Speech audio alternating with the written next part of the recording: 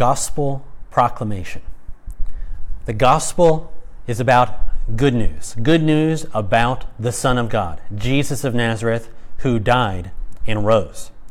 But even in the books called the Gospels, we don't really understand everything that the gospel events meant. We understand some of them, but it's not until we move past the Gospels into the rest of the books of the New Testament that the full significance and meaning of those stories and of those events becomes very clear. It's also interesting that if you read the Gospels, especially the end of the Gospel of Luke, Jesus says that 3 things were foretold in the Scriptures that needed to happen in his day.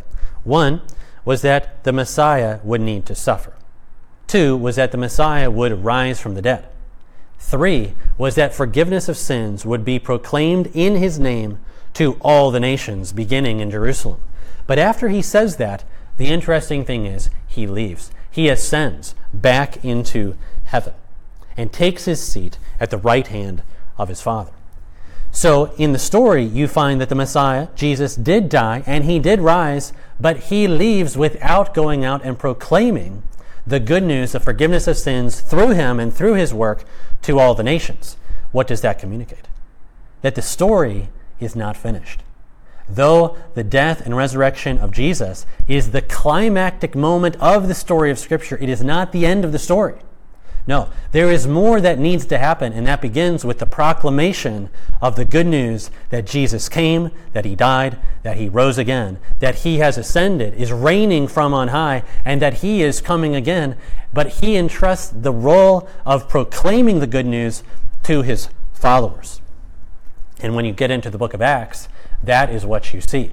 The Gospels tell us the story of Jesus. The story of the Gospels is the story of the good news about Jesus, but it's the book of Acts that then tells us about what people did with that good news and how they went out and they proclaimed that good news beginning from Jerusalem to the end of the world. And that story takes especially its shape in the life of the Apostle Paul, who led really the mission of proclaiming the gospel not just to Jewish people, but especially to non-Jewish people. Because God, from the time of Abraham and even earlier, his plan and his mission, his goal, his heart was for all nations to come and to worship the King of the Jews.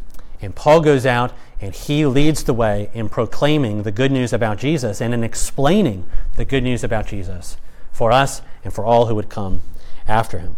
And the heart of the good news about Jesus, the key part, the key explanations about why he came, why he lived, why he died, why he rose again, you can find in a book especially like the book of Romans, where we learn that all of us have sinned against our Creator, that we've all failed to honor God as God, but God loved us so much that he sent his Son to die for us. God shows his love for us in that while we were still sinners, Christ died for us.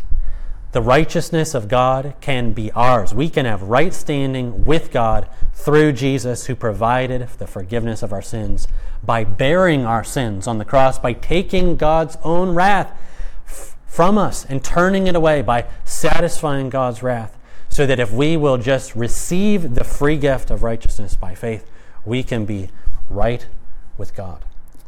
God shows his righteousness in dealing with our sin justly, by pouring out his wrath against our sin on his own Son, whom he then raised from the dead so that God could be just in declaring us just.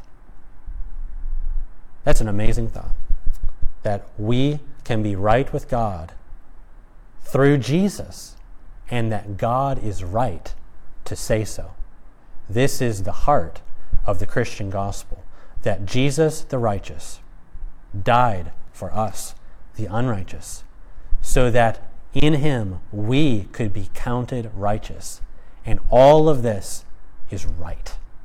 This is how God can forgive sins and be right to do so, because Jesus took our place. The one who was truly righteous, the only one, bore our sins willingly on himself, and in exchange grants us righteousness, right standing with God through faith. This is God's greatest gift to us.